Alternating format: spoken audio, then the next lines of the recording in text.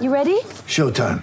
On May 3rd, summer starts with The Fall Guy. Let's do it later. Let's drink a spicy margarita. Make some bad decisions. Yes! Audiences are falling in love with the most entertaining film of the year. Fall Guy. Fall Guy? Fall Guy. That's what the poster said. See Ryan Gosling and Emily Blunt in the movie critics say exists to make you happy. Trying to make it out? Nope. Because I don't either. It's not what I'm into right now. What are you into? Talking. Yeah. The Fall Guy. Only in theaters May 3rd. Rated PG-13. Get ready for the greatest roast of all time. The Roast of Tom Brady. A Netflix live event happening May 5th. Hosted by Kevin Hart. The 7-time world champion gets his cleats held to the fire by famous friends and frenemies on an unforgettable night where everything is fair game. Tune in on May 5th at 5 p.m. Pacific time for the Roast of Tom Brady. Live only on Netflix. Mother's Day is around the corner. Find the perfect gift for the mom in your life with a stunning piece of jewelry from Blue Nile. From timeless pearls to dazzling gemstones, Blue Nile has something she'll adore. Need it fast? Most items can ship overnight. Plus, enjoy guaranteed free shipping and returns. Don't miss our special Mother's Day deals. Save big on the season's most beautiful trends. For a limited time, get up to 50% off by going to BlueNile.com. That's BlueNile.com.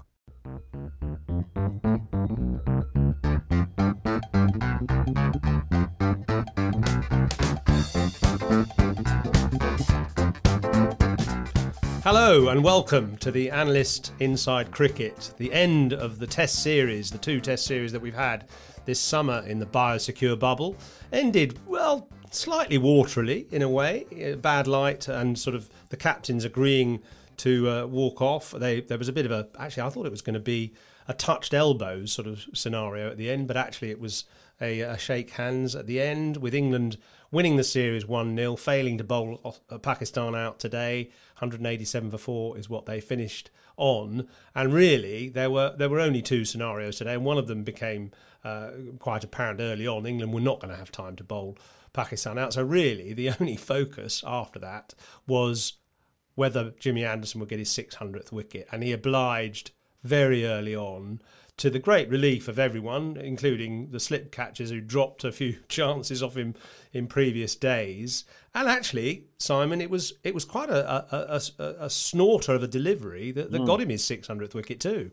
Yeah, and a great wicket to get as well. Azhar Ali, the captain of Pakistan, who made 100 in the first innings. I mean, you take 600 wickets anyway, wouldn't you really, number 11? But to get a top-class batsman out with that sort of delivery and a smart catch by Root first slips, there was no DRS involved, there was no LBW and review, there was no umpire's call on leg stump or the top of the bails or anything like that. It was fair and square, outside edge, bit of bounce, nicked to Root at first slip, and Root took the catch nicely. So it was a nice scenario for James Anderson, and a totally memorable day for him. All that hard work, 33,745 balls he's bowled in Test cricket, and he's now taken 600 Test wickets. Nice feeling as he goes to bed tonight, I should think. Oh, and I wonder if he'll feel...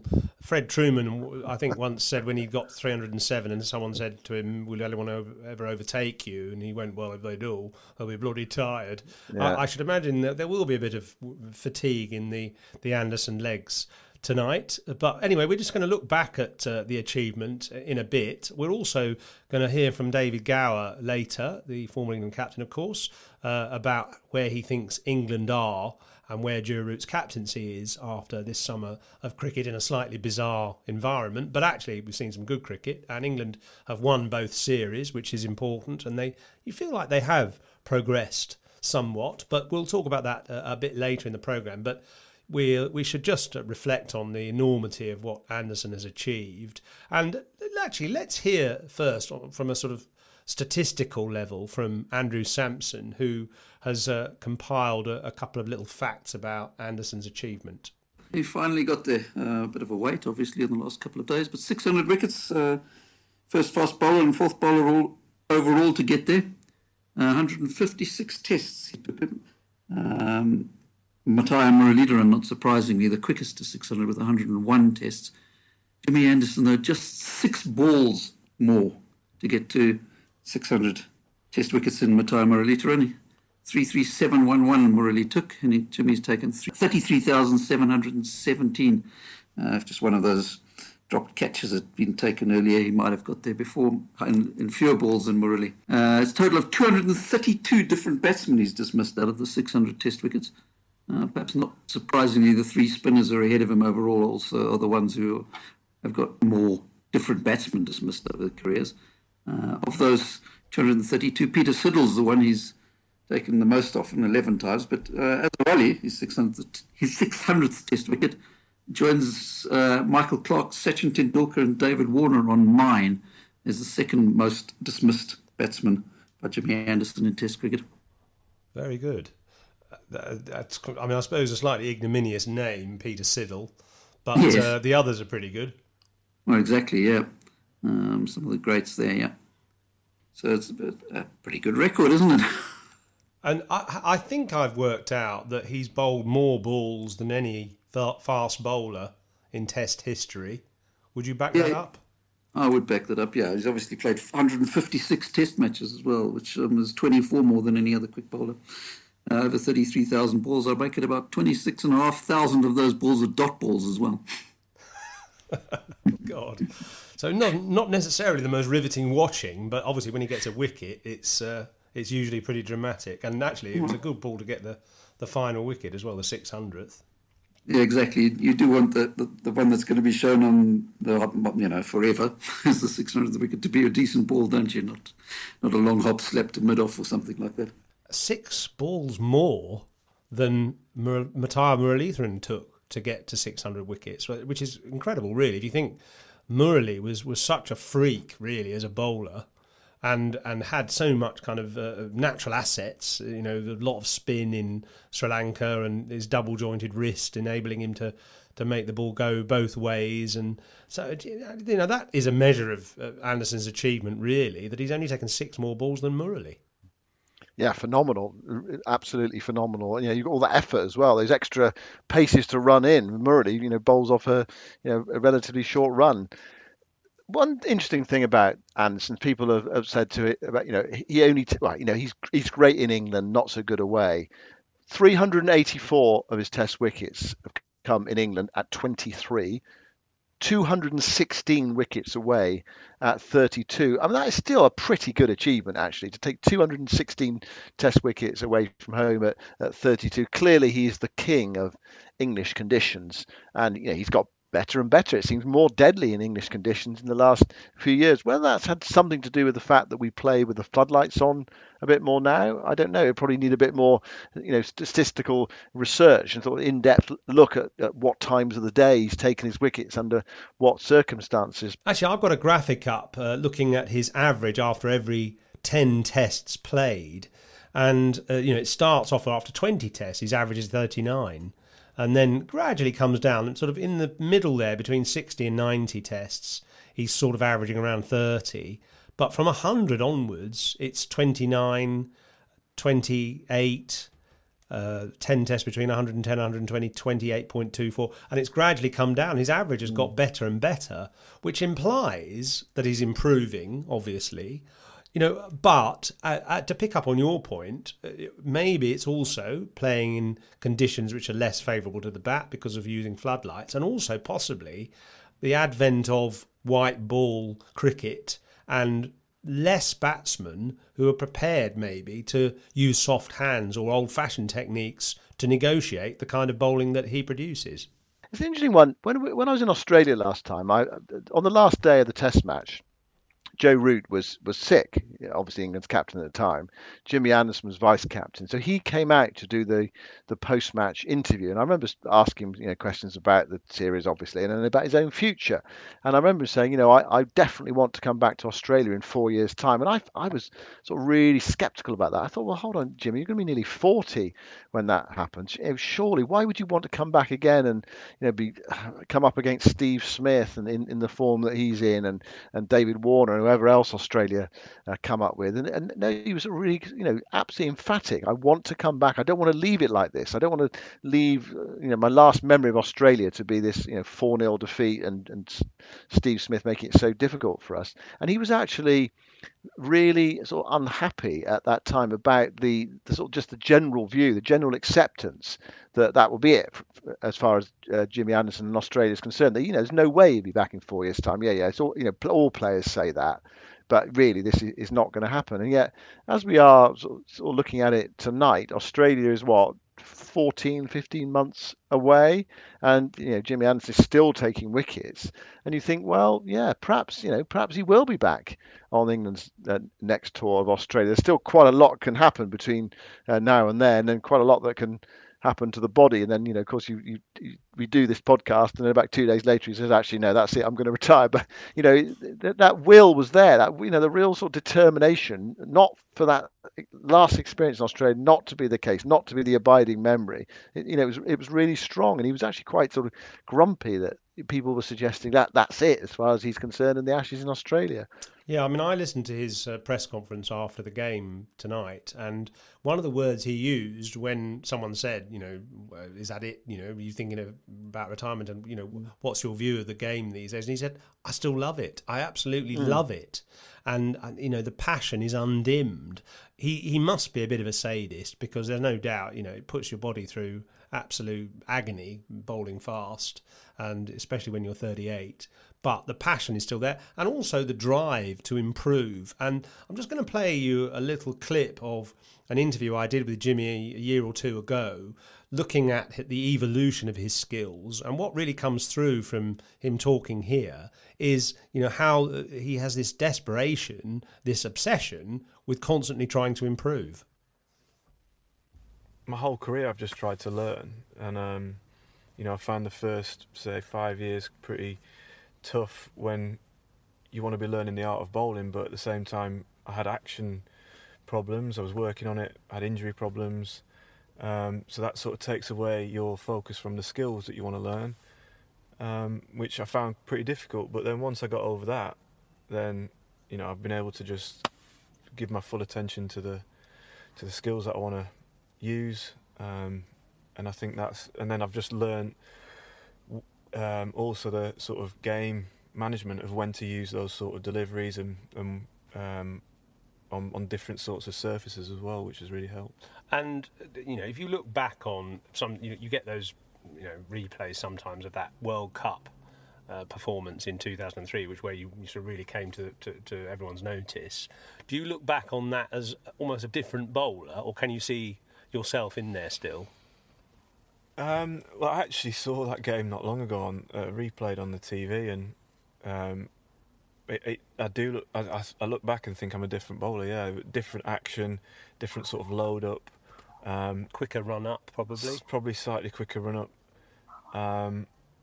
But the seam position is pretty much the same, and that's something that I've been fortunate with ever since I learned how to swing the ball. Is I've always kept that seam position, and I think that stood me in good stead over the years, even through the difficult times with my action and things like that.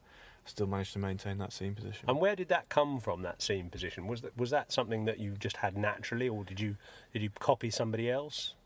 No, well, I when I grew up playing for Burnley, I just ran in with trying to hold it straight as I possibly could, and then it wasn't until Mike Watkinson at Lancashire sort of, when he was second team coach, and he taught me how to swing the ball, and then since then, I won't say it came naturally, but it didn't take me too long to get used to that and figure it out. So yeah, it's something that I'm constantly working on it as well. Still even, now. Yeah, even in practice, just seeing if there's things I can do, whether just tilting it slightly one way or the other will make it swing more or less.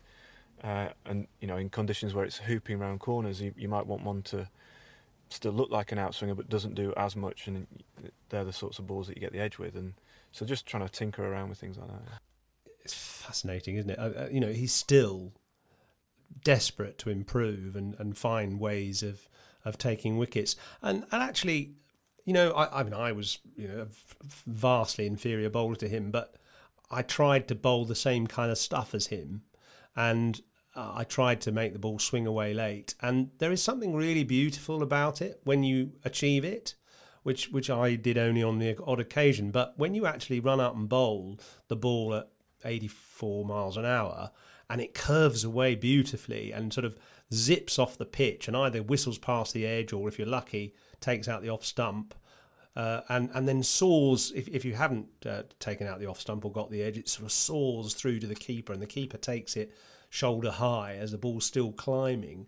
And the sensation of doing that yourself, that your body has generated that speed and that shape of delivery and that sort of venom, it's actually really thrilling. It's the only thing I can think of in comparison is that incredible drive down the middle at golf, 300 yards or 250 yards or whatever, and with just a little bit of draw into the middle of the fairway, and you sit there and stand there and you think, oh God. Or I suppose a bending free kick which goes into the top corner. It might be just you're mucking about in the park and you just produce one kick which sort of curves just exactly how you meant it to into the top corner. Well, bowling an outswinger at 80 miles an hour is the same sort of sensation. It's all done just with your body, and all those biorhythms all sort of connecting together to produce that output is an incredible feeling.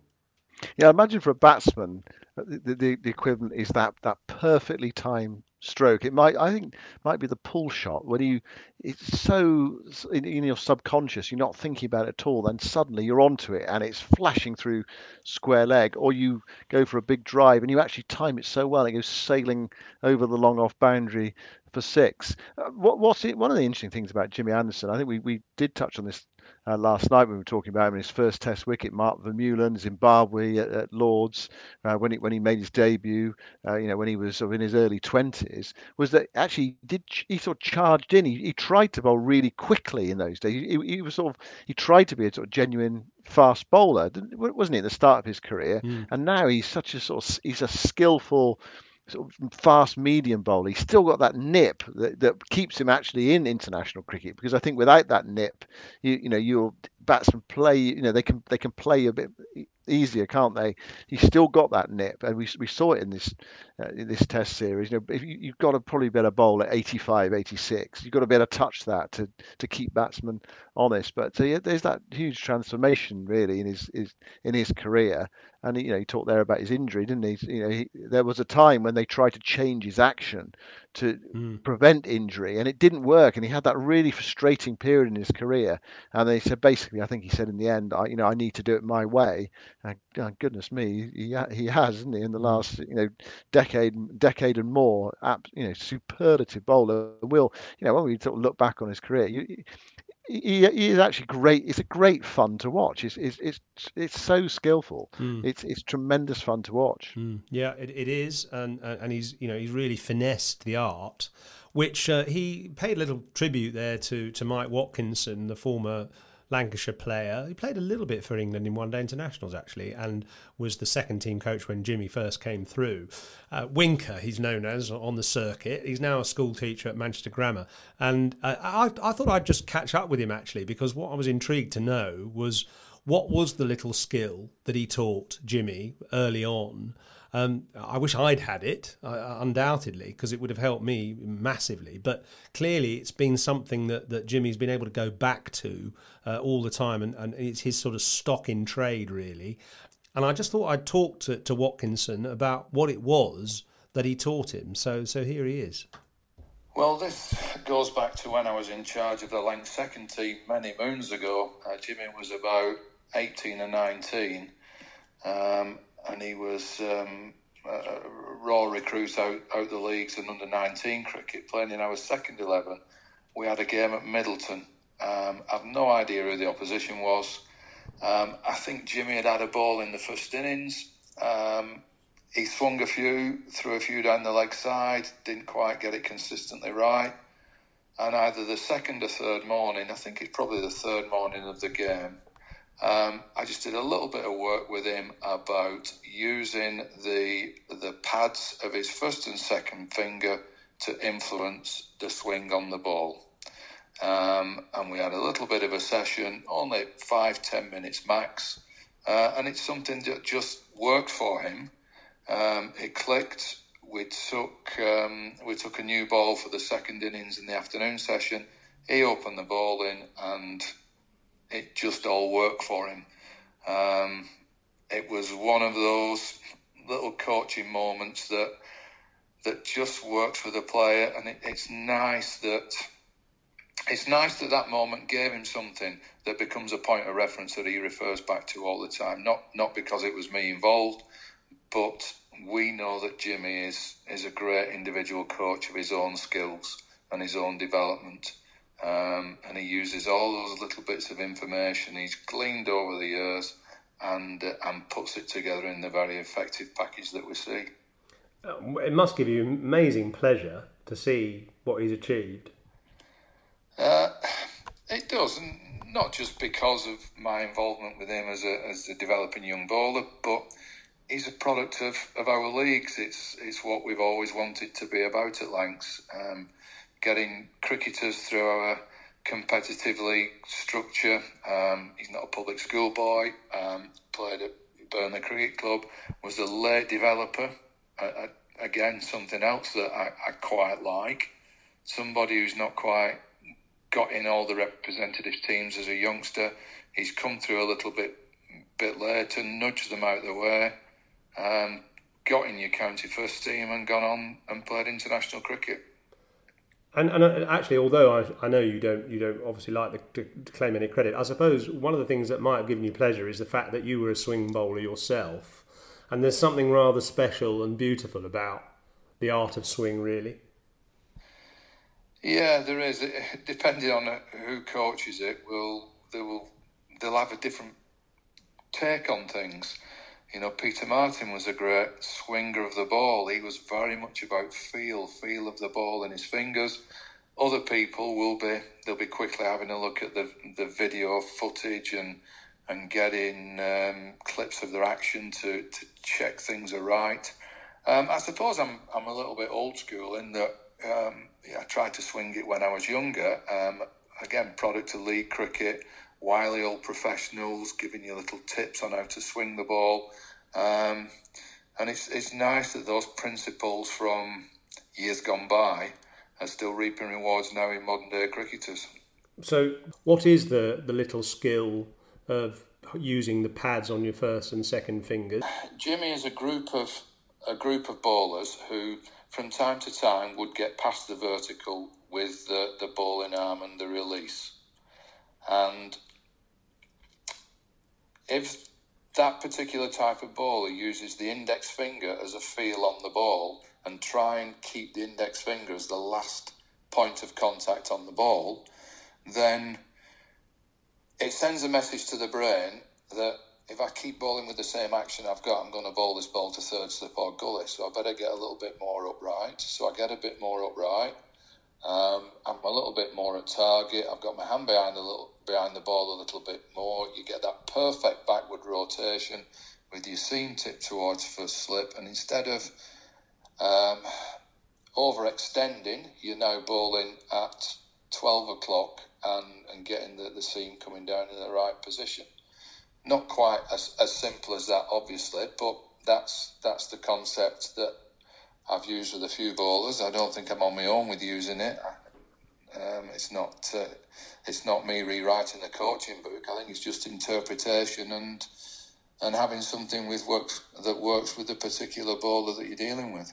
I think what has helped Jimmy's great success is that, particularly in his early days, if you looked at his action as a batsman, your brain said in. His action suggests he's going to push the ball into you. But because he had such great control of the outswinger, and still has, your brain says in, but the ball will angle in, then swing away and create that deception for you. So leaving the ball isn't as easy. Fiddling around on the off stump, you start playing at balls that perhaps you shouldn't be playing at, just because he creates this little different picture than you get if you're facing a bowling machine. Well, Mike Watkinson there, and actually he said that this is a world exclusive, because he said he gets lots of calls from Indian journalists all over the world, I think, trying to get to the bottom of what he taught Jimmy, and he just puts the phone down on them. So luckily he accepted my call, and it's interesting, isn't it? And that whole thing about the angle that he bowls at. So his arm is what he's kind of really saying is that his arm sometimes gets slightly beyond the vertical to sort of between 11 and 12 o'clock. And that creates the impression, actually a bit like Ben Stokes, who's even more accentuated in that sense. It creates the impression of the ball angling in, but such is his brilliant fingertip control that he manages to still coax the ball to swing away while making it look as if it's coming in. Well, we're going to miss him when he's gone. When's that going to be? Do we think? Is he going to be? Is he going to be in? Is he going to be in Australia? I mean, yeah. Why not? I mean, he says that he's still loving it, and his role as a senior bowler is A, to take wickets, and B, to help the younger bowlers learn. And what better place to help them learn than to be on the field with him? So as long as he can stay fit, and he's still bowling that 84 miles an hour. I mean, you made the point that he hasn't taken second innings wickets too much recently, but he's two second innings wickets this summer, Yoz. Two second innings wickets. But he's still, venomous with that new ball, and I can still see him that bowling at that speed, 84-ish miles an hour. I can still see him taking wickets in Australia, maybe not in the UAE perhaps, but if England play there against India, but undoubtedly in Australia. So, maybe the story will continue. We should just, finish really by saying on the Anderson story, we should just finish by saying that, of course, he's achieved that 600 without a crowd. There's nobody in the ground, so no applause apart from his teammates. So let's just give him a little bit of let's give him a round of applause.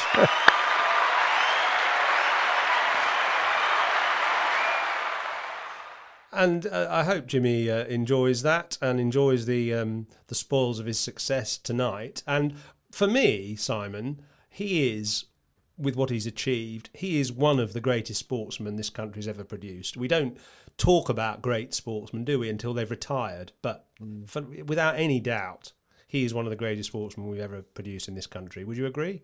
Yeah, it's hard to disagree. I mean, it's that Alistair Cook thing again as well, isn't it? That we've talked about before. What was his great achievement? I remember asking him this.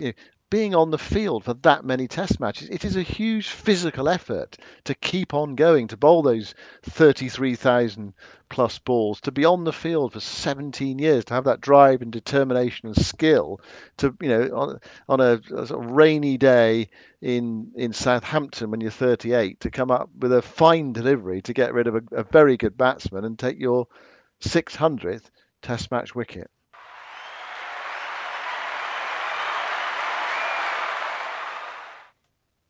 Okay, well, that's the end of us eulogising about Jimmy Anderson for the moment, anyway, until he achieves something else. Now we should just look ahead to the next few months with this England side.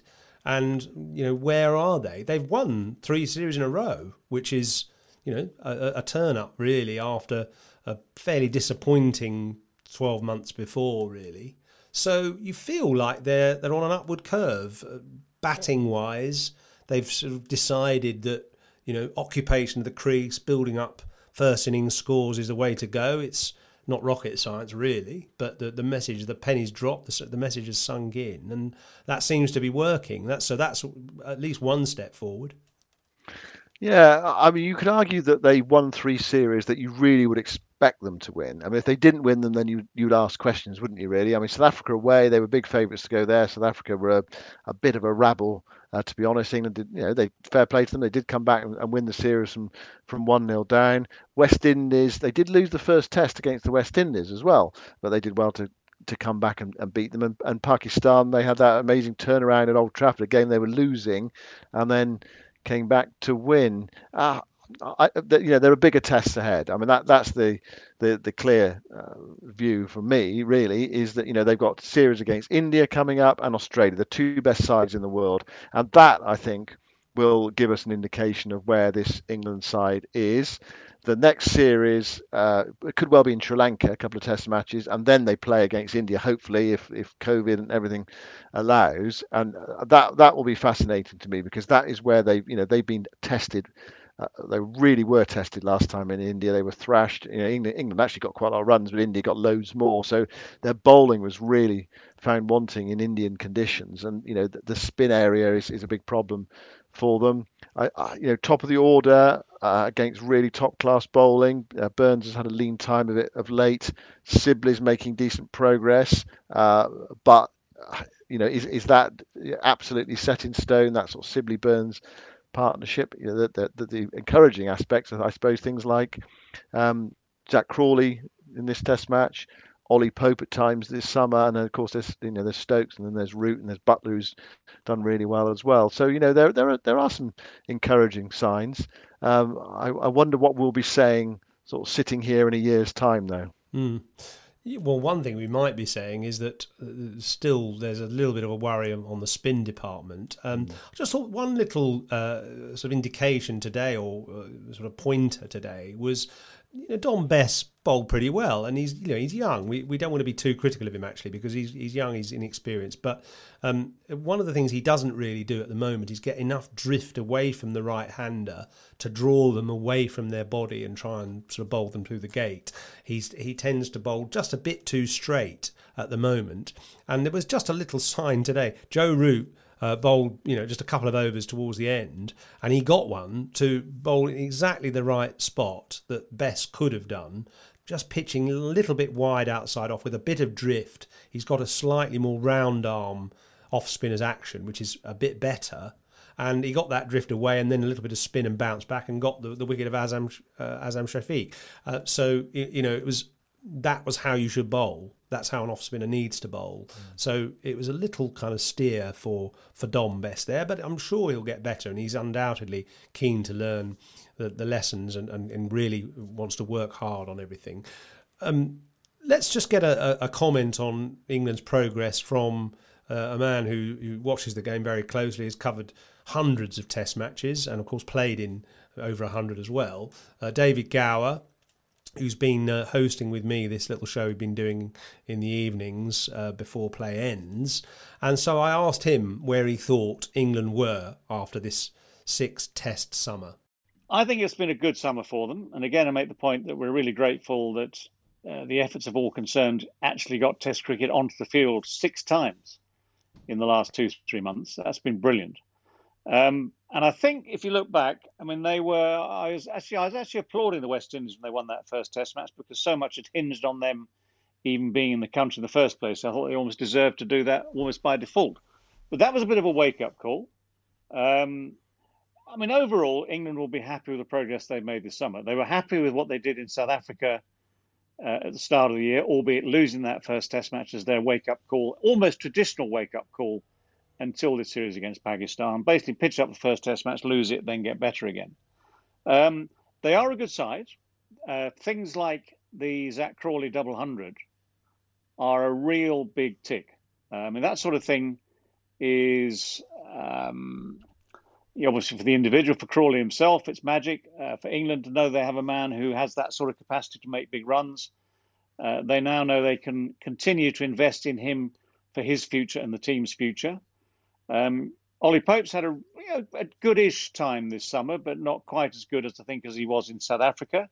But he's one who I will look forward to seeing play all over the world over the next few years. There are one or two question marks. There are always question marks. They've got to decide what to do with the bowling attack. Basically at the start of the summer against the West Indies in that first Test match at the same ground as GS Bowl, they probably made an error in the way they picked the team, made an error in the way they thought about that team. And in the end, it's been, the 2 best bowlers, Broad and Anderson, have done the bulk of the work and taken the bulk of the wickets. But they can't rely on that forever, as we well know. The winter is going to be very different.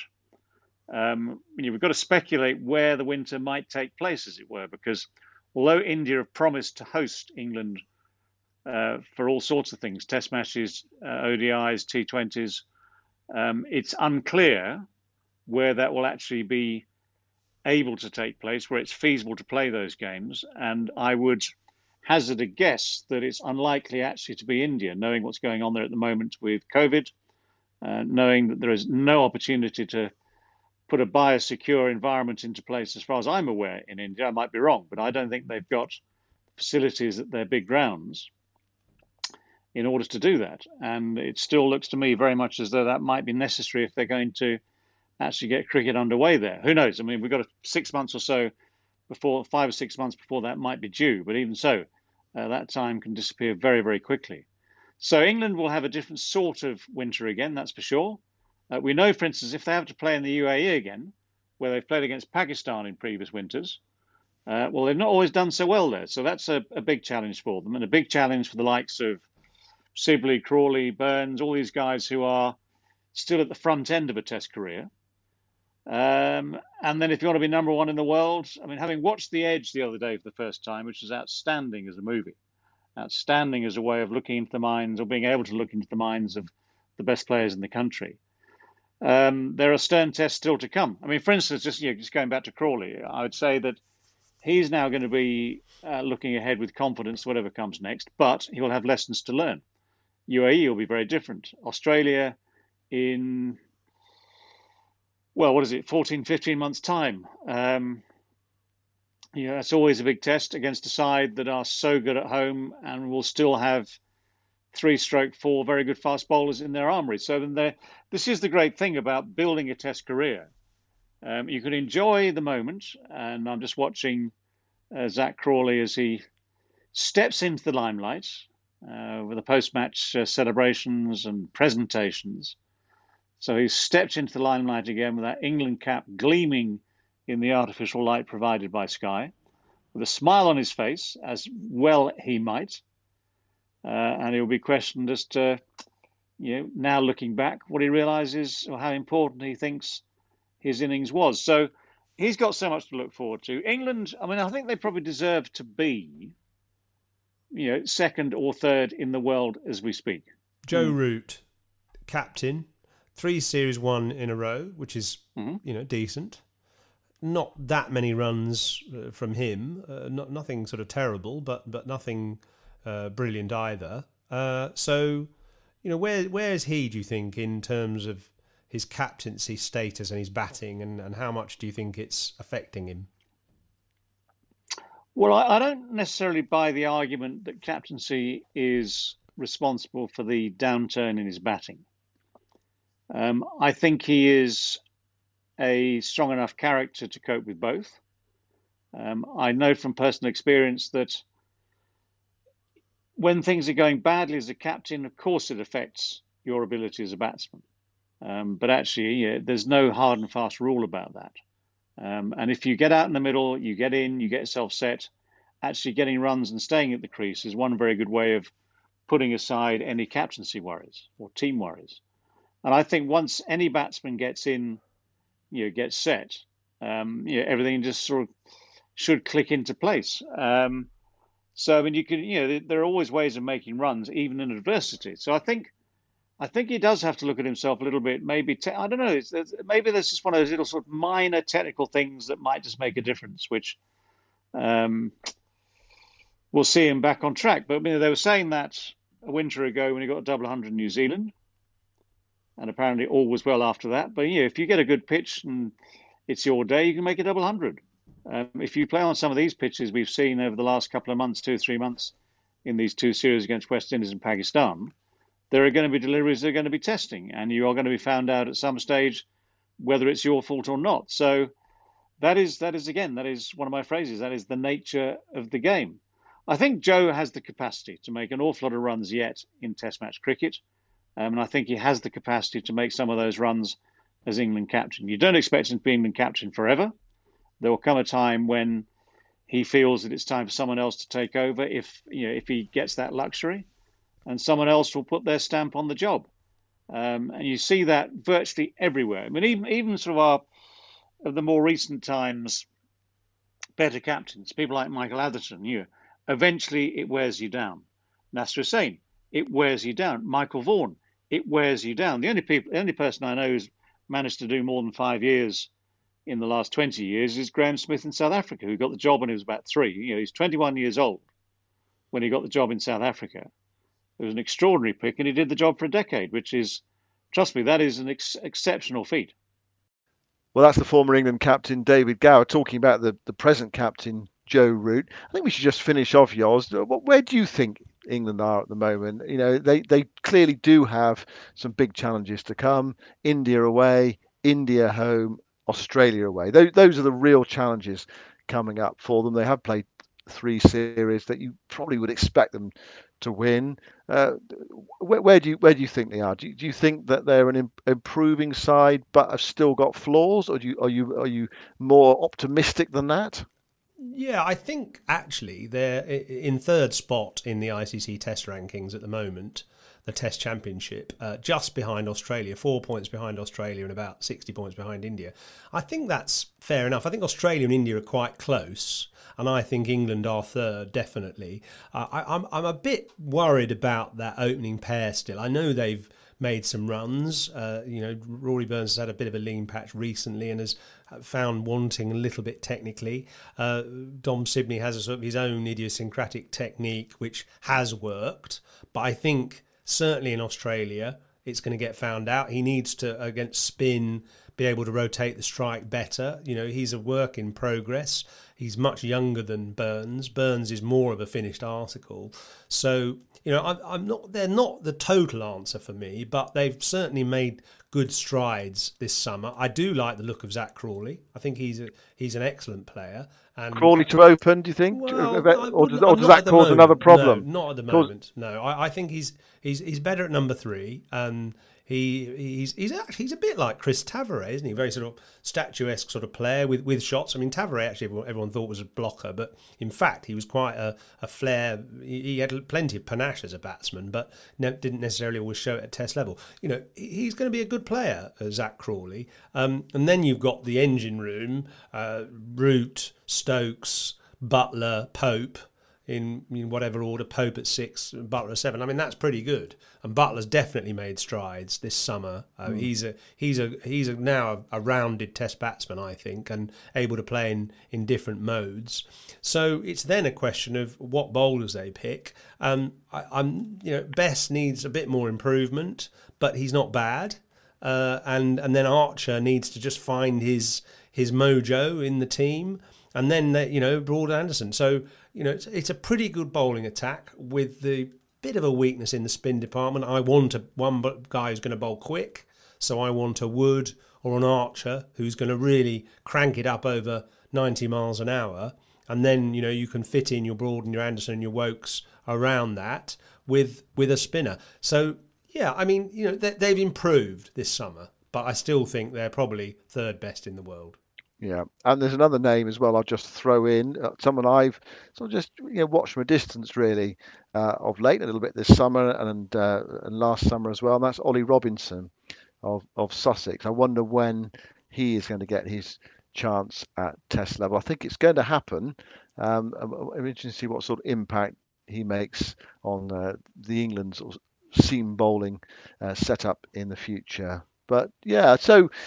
Well, it's been great that we've had cricket. I mean, that's been the bottom line of all of this, I suppose. You made the point that it was disappointing that there was no crowd to see Jimmy Anderson take his 600th wicket, and I would echo that. And I think that's been the sad aspect of the summer. But West Indies came, Pakistan came.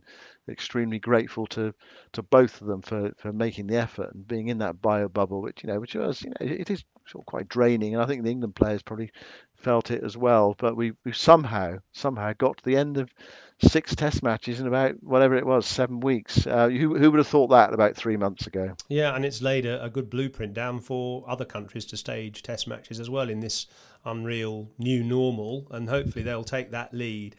More cricket, of course, to come this summer with the T20 Blast, the Vitality Blast, starting on Friday, and we'll certainly be covering little bits of that in due course. We'll be back to look ahead to the Australia series as well, which is coming up after the Pakistan T20s and ODIs, which are coming up at the end of this week. So loads more cricket this summer, and of course the conclusion of the Bob Willis Trophy as well. So lots of interesting stuff to cover. We'll be back very shortly to give you some more feedback on our brilliant game, the world of cricket. Thanks for listening in the meantime, and don't forget to connect to www.thecricketer.com. There's lots of brilliant stuff on that website. In the meantime, thanks for listening, and speak to you soon.